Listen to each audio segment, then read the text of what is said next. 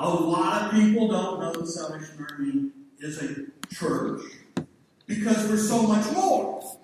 And we have all these other arms going out there.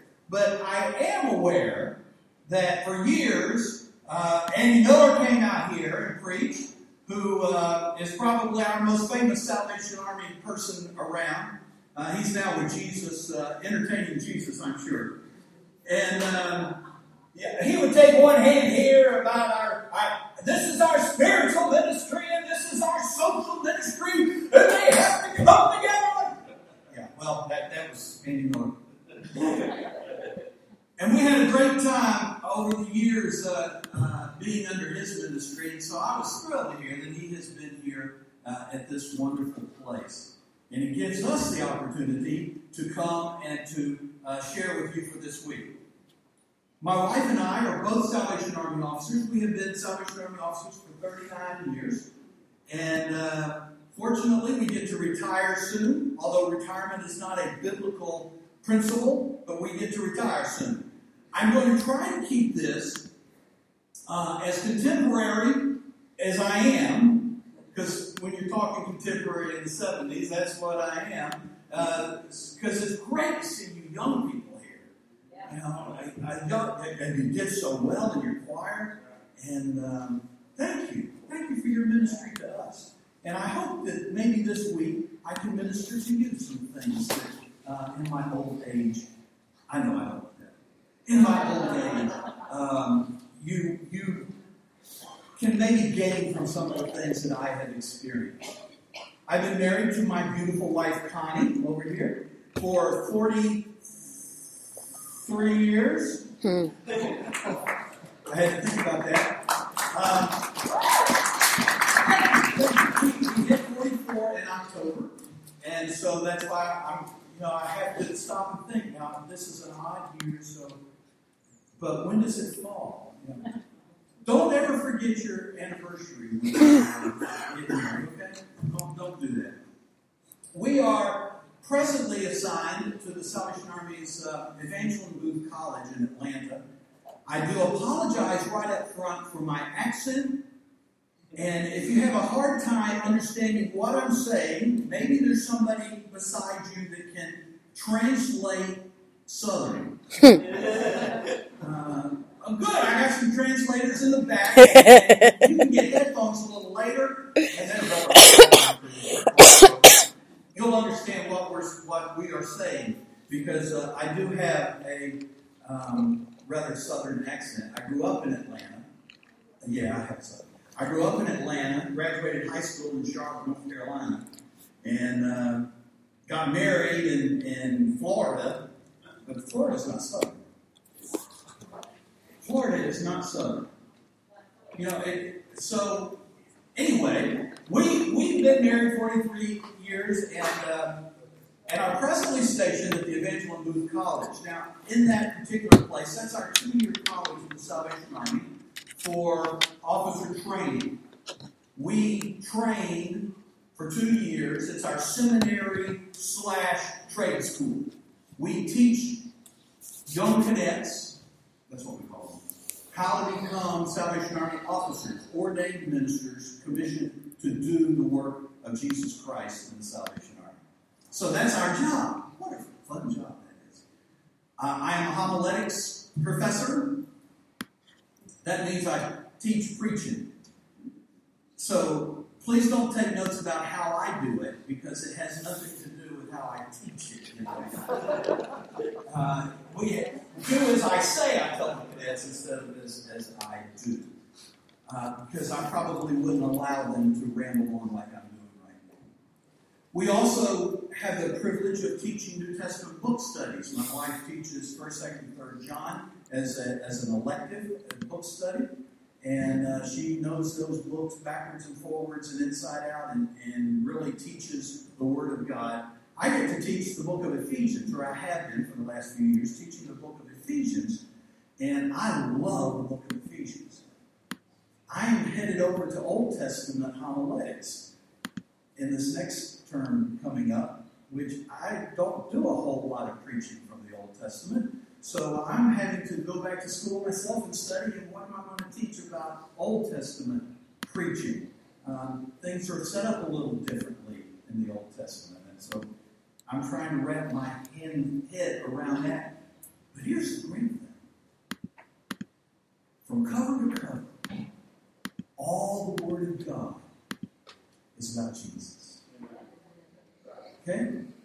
All that stuff that goes in the very beginning, all the way through all of those prophets, all the way through the book of Revelation is about Jesus Christ, our Lord and Savior and soon coming King.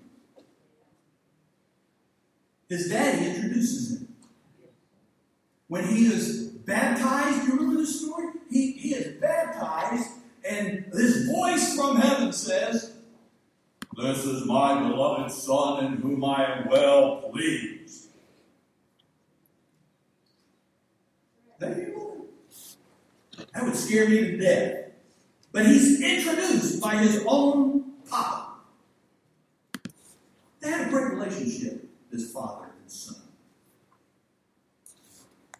Such a great relationship that it's one that I want to have with my children and my grandchildren.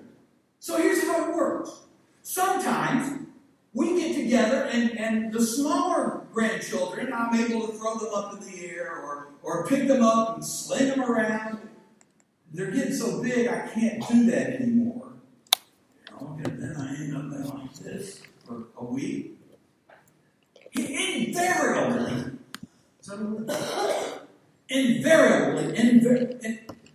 every time, they will say, "Papa, do it again."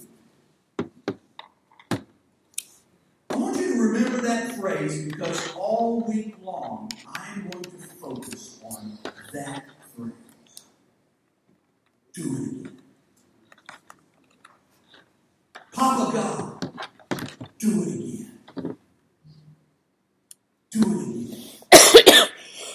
So we're going to talk about revival through the week. We're going to talk about some of the great Bible stories and how they relate to this. But I need to set some parameters. You can't be revived if you were never alive. If this is just something that is not alive, you can't breathe breath into it and make it alive. Not revive it. And so I realize that probably if you're coming to Sharon Camp, you've already had an encounter with Jesus Christ. You've already had this experience of, He is my Lord. I'm going to follow Him. I'm going to serve Him. I'm going to be with Him. But all of us need reviving, where He breathes a new breath into us. In the second chapter of Genesis, it retells the story of creation when He took Adam and Eve. And it says, "And God breathed into his nostrils the breath of life. And man became a living soul." It is that breath that continues from Genesis to Revelation of Jesus breathing back into us. Even when we have been alive, especially when we have been alive, but we begin to lose a little of that life and we need a fresh breath of God. Breathe on me, breath of God. In the Hebrew, the word ruach, I just love sounding guttural. Sound like I know what I'm talking about. I don't. It can mean the spirit, the wind, the breath. And the ruach of God moved across the waters. The Spirit of God. But the ruach of God was also the breath of life. When God breathed into Adam that very first time the breath of life, it is the same as saying the Spirit blew into God, into man, and he became living. The wind blew into man, and he became a living soul. And then when Jesus is resurrected from the dead, and he is in with all of these disciples who are believed on them,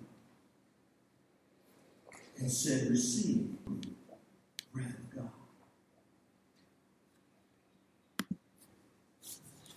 We're going to talk about Pentecost in a minute. I remember as a youth and music minister at a Methodist church, when we used to have things called Sunday night meetings. Anybody remember a Sunday night meeting? Maybe some of you still have them. I don't think we do. But we would get together. Now, there might be 500 in our Methodist church on Sunday morning, and there might be 25 on Sunday night, but there were 25. And we would not sit in the whole auditorium. We would sit like you do Bible study, I understand. You sit over here. And we would sit over on one side. What's that side of the auditorium? We would sit over there, and we would sing out of the old Cokesbury hymnal. Anybody remember the Cokesbury hymnal? Thank you, Grace. I knew she would.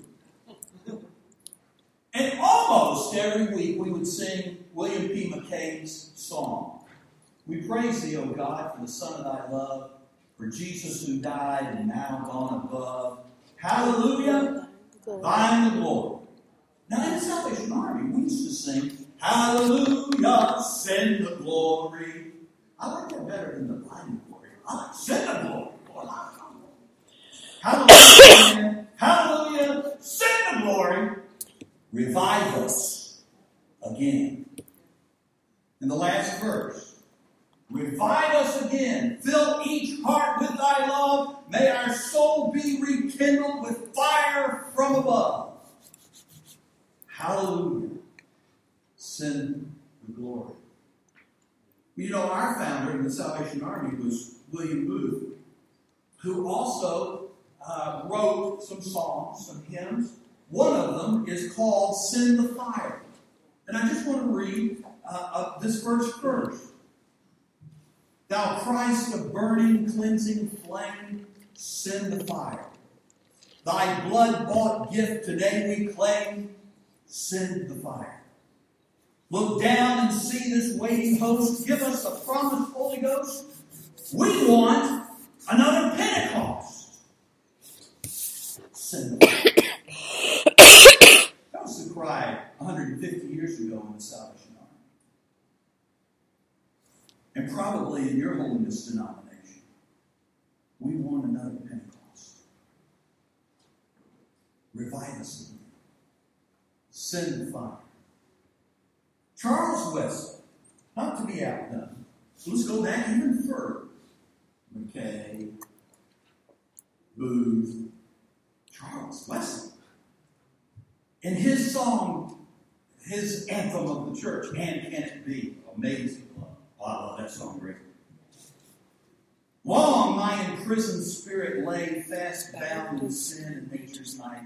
Thine eye diffused a quickening ray. I woke, the dungeon flamed with light. My chains fell off, my heart was free.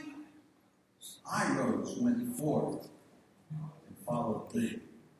He was giving his conversion story about how those chains, Jonathan, they fell off and set him free. Do it again, Dad. Do it again. I came across a song that had never spoken to me this way until I was thinking about what am I going to share at Sheridan. You might get tired of hearing me say that. I'm going to share. The 85th Psalm is a psalm from the exile. This is not a psalm of David. It is a psalm of the children of Israel who have been taken into captivity. And they're coming back and they're wanting God. God, God, God, I need you. Here's what it says. Listen. You showed favor to your land, O Lord. You restored the fortunes of Jacob. You forgave the iniquity of your people. You covered all their sins. You set aside all your wrath, and you turned from your fierce anger. Restore us again, O God, our Savior, and put away your displeasure toward us. Will you be angry with us forever? Will you prolong your anger through all generations? Will you not revive us again, that your people may rejoice in you?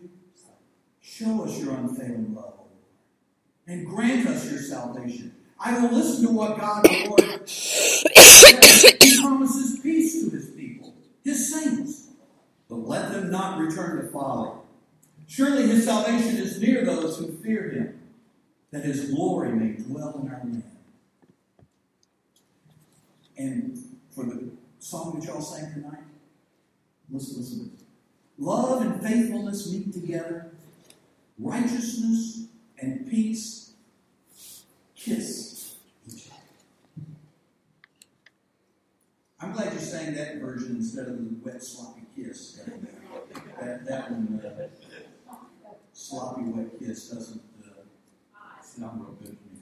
Anyway, the Lord will indeed give what is good, and our land will yield its harvest. Righteousness goes before him and prepares the way for his steps. So the psalmist, who we really don't know who it was, said, what you did in the past, do it again.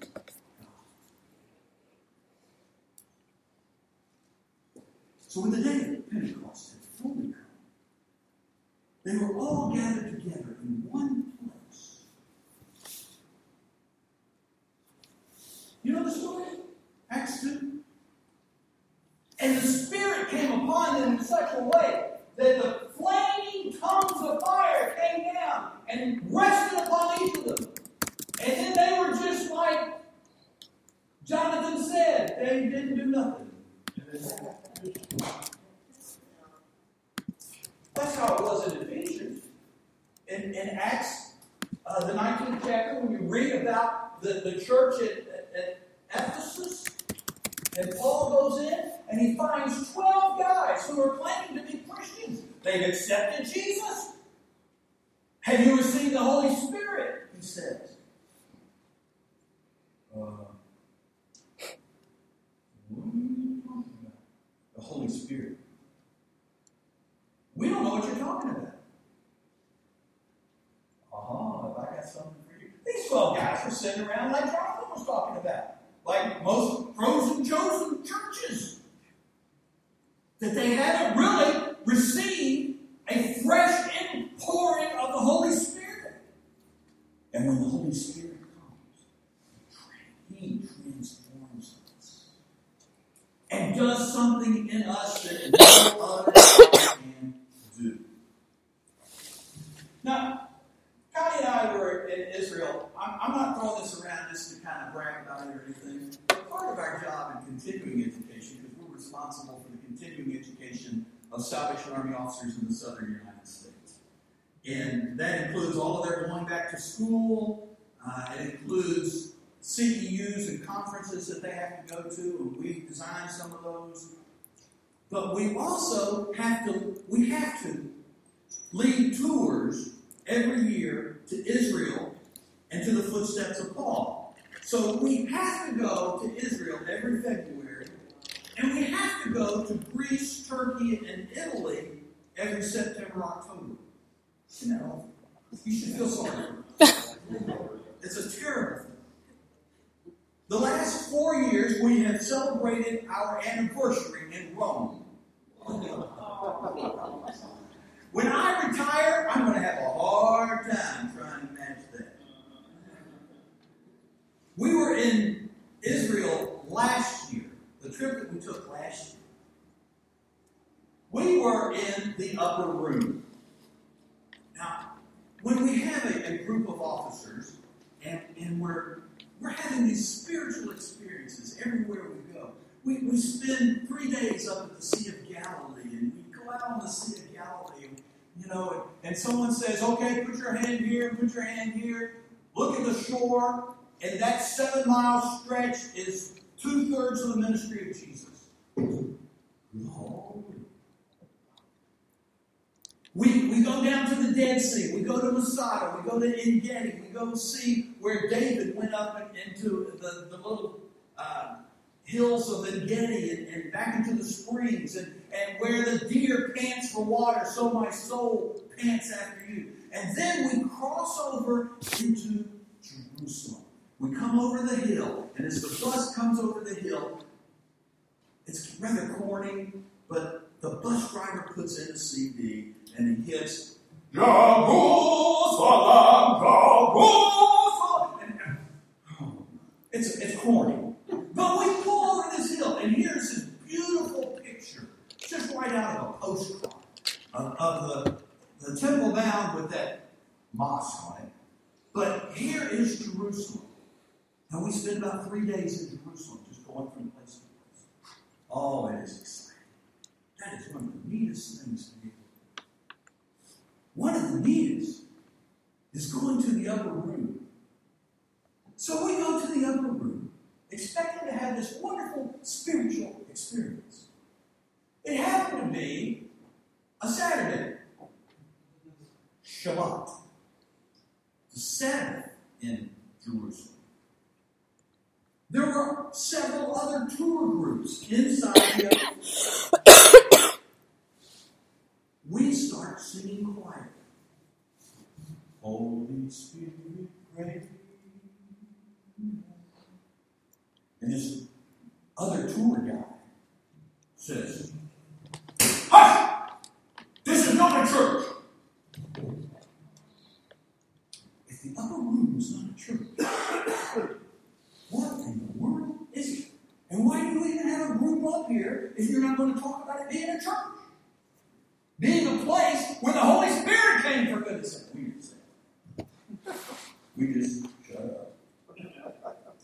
And our guide said, I'm turning him into the guide authorities because you had every right to sing.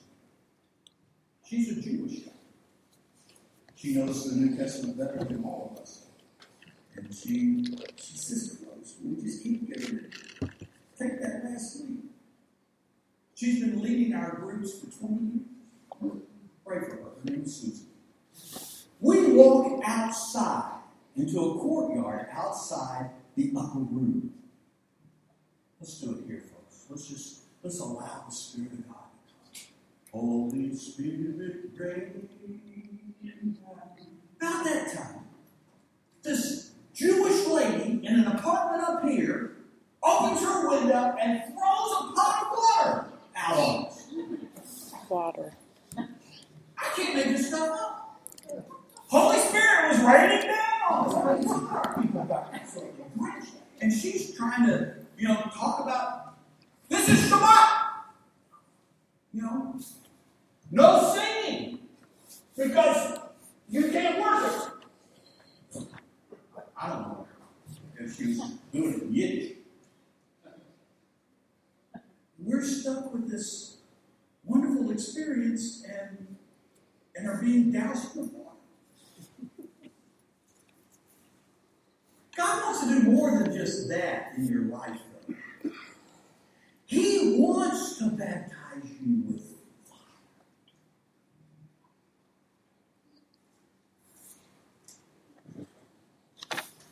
John the Baptist said, I indeed baptize you with water. But one's coming after me who will baptize you with the Holy Ghost and with fire. What does that look like? What does it look like when the Holy Ghost comes and fills us up, breathes into us a breath of fresh air, and says, you're on fire? I'm afraid that too many fire extinguishers are in the church. When young people start getting excited about Jesus, the old people say, shh. minister in this Methodist church, our kids were on fire. Every Friday night we had our own worship service. We had about 75 to 100 high schoolers and college-age kids. And we would sing together for an hour and a half, and then we would get into the Word for about an hour. And when I learned to preach like that, when I finally went to seminary and had to cut it down to a reasonable amount of time, it was very difficult. In fact, my first sermon when I was an ordained minister, and I'm preaching in my first pulpit, which, by the way, this pulpit is amazing. It just floats up here. You see that? I'm going to levitate with it. That was an amazing pulpit.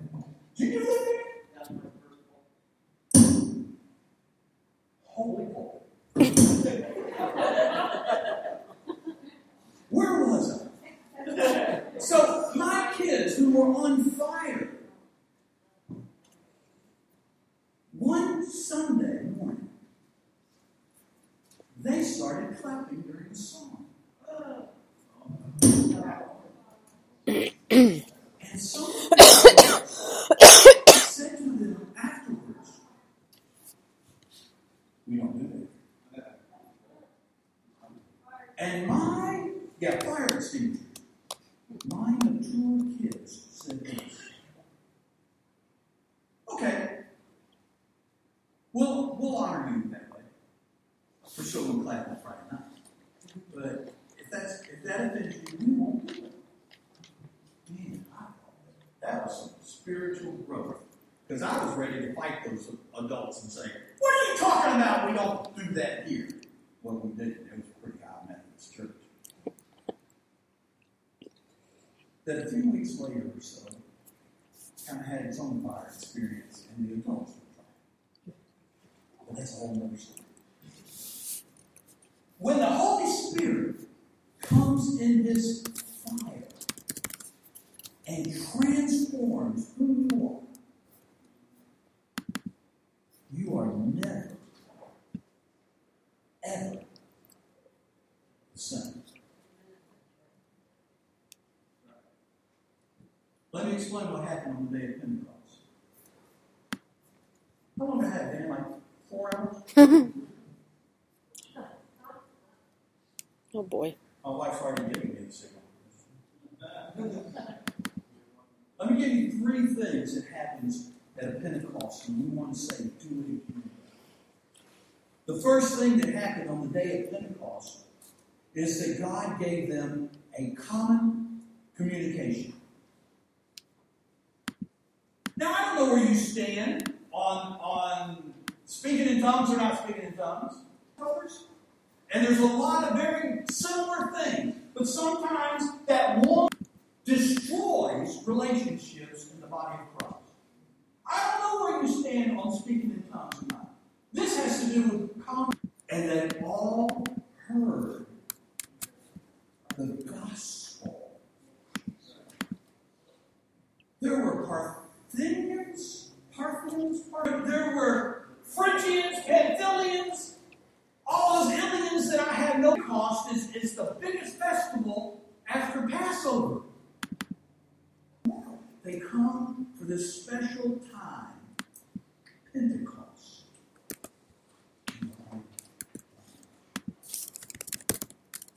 That we can be like God and there's nothing that can stop us. Let's build their language so that they could not accomplish those things. And common communication so that we can accomplish all. So there's this common communication. I think sometimes aren't good communication. The only thing that really matters is, and we need to be communicating the gospel of Jesus Christ and from darkness into light. And again, that we might share the good news of Jesus Christ with those who was that God gave a gift of commensurate. I like doing alliterative things, and so I couldn't come up with anything for courage that matches the task. It's up to what it's supposed to be. commensurate. Days earlier, Peter had denied knowing Jesus. We go to the church in Gallicantu in Jerusalem, which is Peter was sitting around the fire pit. And in that particular place that Jesus was, they made a nice little courtyard there. There's a fire hole right there. And there was a door that is no longer there. And out of that door was the chamber where Jesus was. It was closer than I am to Dan there. And it says that when Peter heard that rooster crow, that his eyes caught Jesus. This close. When Jesus and the rooster crowed. And it never fell all around the place. Every time. Like John. Part of a prison ministry at the Atlanta Federal Penitentiary, which is where the worst of the worst are. And we had Bible study with the inmates. And when that first gate shuts, and that second, he was scared to death. So, what happens? He has a commensurate. Listen to me carefully. Minister that you crucified. What? It's a guy that just a few days earlier had crucified. He lives. But you get that kind of courage when the Spirit of God comes. And feel, come on, baby, like mine. Just review them real quickly. First of all, there was courage. Don't ask me to spell it. This is not spelling. The third, compelling compassion. And that you have love one for another. One of the Salvation Army spoke on this platform back 7 to 8 years ago. I wouldn't doubt it. I know we've been to see this. When you are filled with the Spirit of God, like you never had before. And he describes his place flooded with light. Well, for Samuel Logan Briegel, it said, I'm in love. I'm in love. No. I was in love. He used the word, even the little urchins on the street. I love you. In you, you now have a compelling, something that's going to cause you not just to love your little clique, to love the world that gave us only begotten Son. Great. You are my friends. So he fills us with this. In the 70s, I was involved in the charismatic movement. That movement. Here's the problem. The ones I ran around with, their life was not characterized. It was more characterized by judgment and fills us fresh and anew. He fills us with a love of everyone. That's not doable by ourselves. You can't give that common communication unless Jesus. You don't have that courage unless Jesus gives you that courage. So that when somebody comes against you, our tour guide in Turkey is a person of Turkey is Islamic. He was, and he found Jesus. Drafted into the army, where they treated him. They did testing on him, that his he still stands up for Jesus. And I don't want to downplay that. Yeah, you have. You have been persecuted for your faith. If you're to the point of what they did to Gurkhan, but maybe to the point of don't let that happen. Let God, regardless of what opposition comes, regardless of what everybody else is trying to tell you to do, it's Christ. Revive us again. Fill each soul be rekindled with fire from above. It's well enough to play it, I know. So I think it's one. No. I'm wrong. Index. 149. I want us to sing this. Do it again, Dad. Do it again, Dad. Revive Us again, fill each heart with fire from above. Hallelujah, hallelujah, thine the glory, revive. action. If you want that to happen in your life, revive us, O Lord.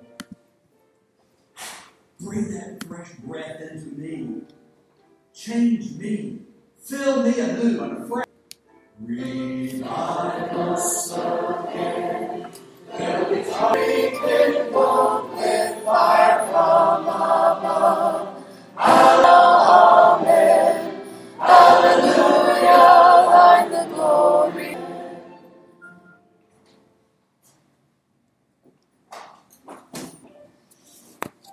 Heavenly Father, revive us again in these days. May that be our message with us, especially as we go back to our home churches and you work in it. May we be the catalyst. May we take that fire with us and we get down daily as we seek to do your will. I pray these things in Jesus. Don't forget tomorrow night, 6 o'clock.